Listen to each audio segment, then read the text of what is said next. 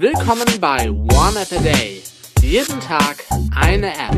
iOS, Mac, Android, Windows Phone 7, Memo und mehr.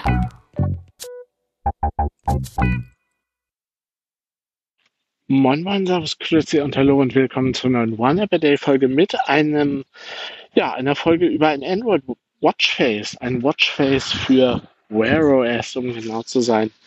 Die Rede ist von dem Watchface Ballozi. Ich hoffe, ich spreche das wirklich aus. B-A-L-O-Z-I Ballozi Stealth Marine 4 oder 4. Die technischen Daten funktioniert auf der Galaxy Watch 4, beziehungsweise würde sogar auch noch auf der Huawei Watch 2 funktionieren. Aber nein, funktioniert nicht auf der Huawei Watch 2, sorry. Auf der Galaxy Watch 4, aktuelle Versionsnummer 1.0.3, 4,10 Megabyte groß, erforderliches Betriebssystem Android 9.0 oder höher. Und haben wir Bewertungen? Nein, jedenfalls nicht genug Bewertungen, damit ich euch eine Durchschnittssternebewertung nennen kann. Ein modernes, verstohlenes Retro-Zifferblatt für Wear OS, so wird es beschrieben. Und es ist im Prinzip es erinnert mich an alte G-Shock-Uhren oder so, ja, so Casio-Uhren halt. Euch werden die Schritte angezeigt, euch wird natürlich die Uhrzeit angezeigt, die Batterie.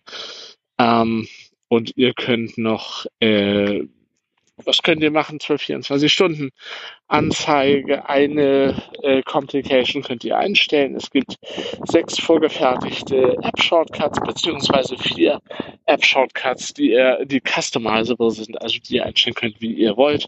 Die App-Shortcut-Presets sind für den Kalender, für Batteriestatus, also Batteriestatus, Akkustand, Alarm, Settings, Musikplayer und Heartrate, also Puls.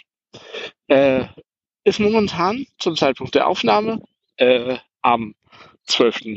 Juli gratis, kostet sonst 1,19 €. Ich würde sagen, auch für 1,19 € absolut wert. Wirklich ein hübsches Watchface, was mir persönlich sehr, sehr, sehr gut gefällt. Ich sage vielen Dank fürs Zuhören. Tschüss, bis zum nächsten Mal.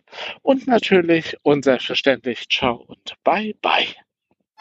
Das war One App a Day. Fragen oder Feedback richtet ihr an info@oaad.de, facebook.com/oneappatag, gplus.io/oneappatag oder eine @Menschen an twitter.com/oneappatag.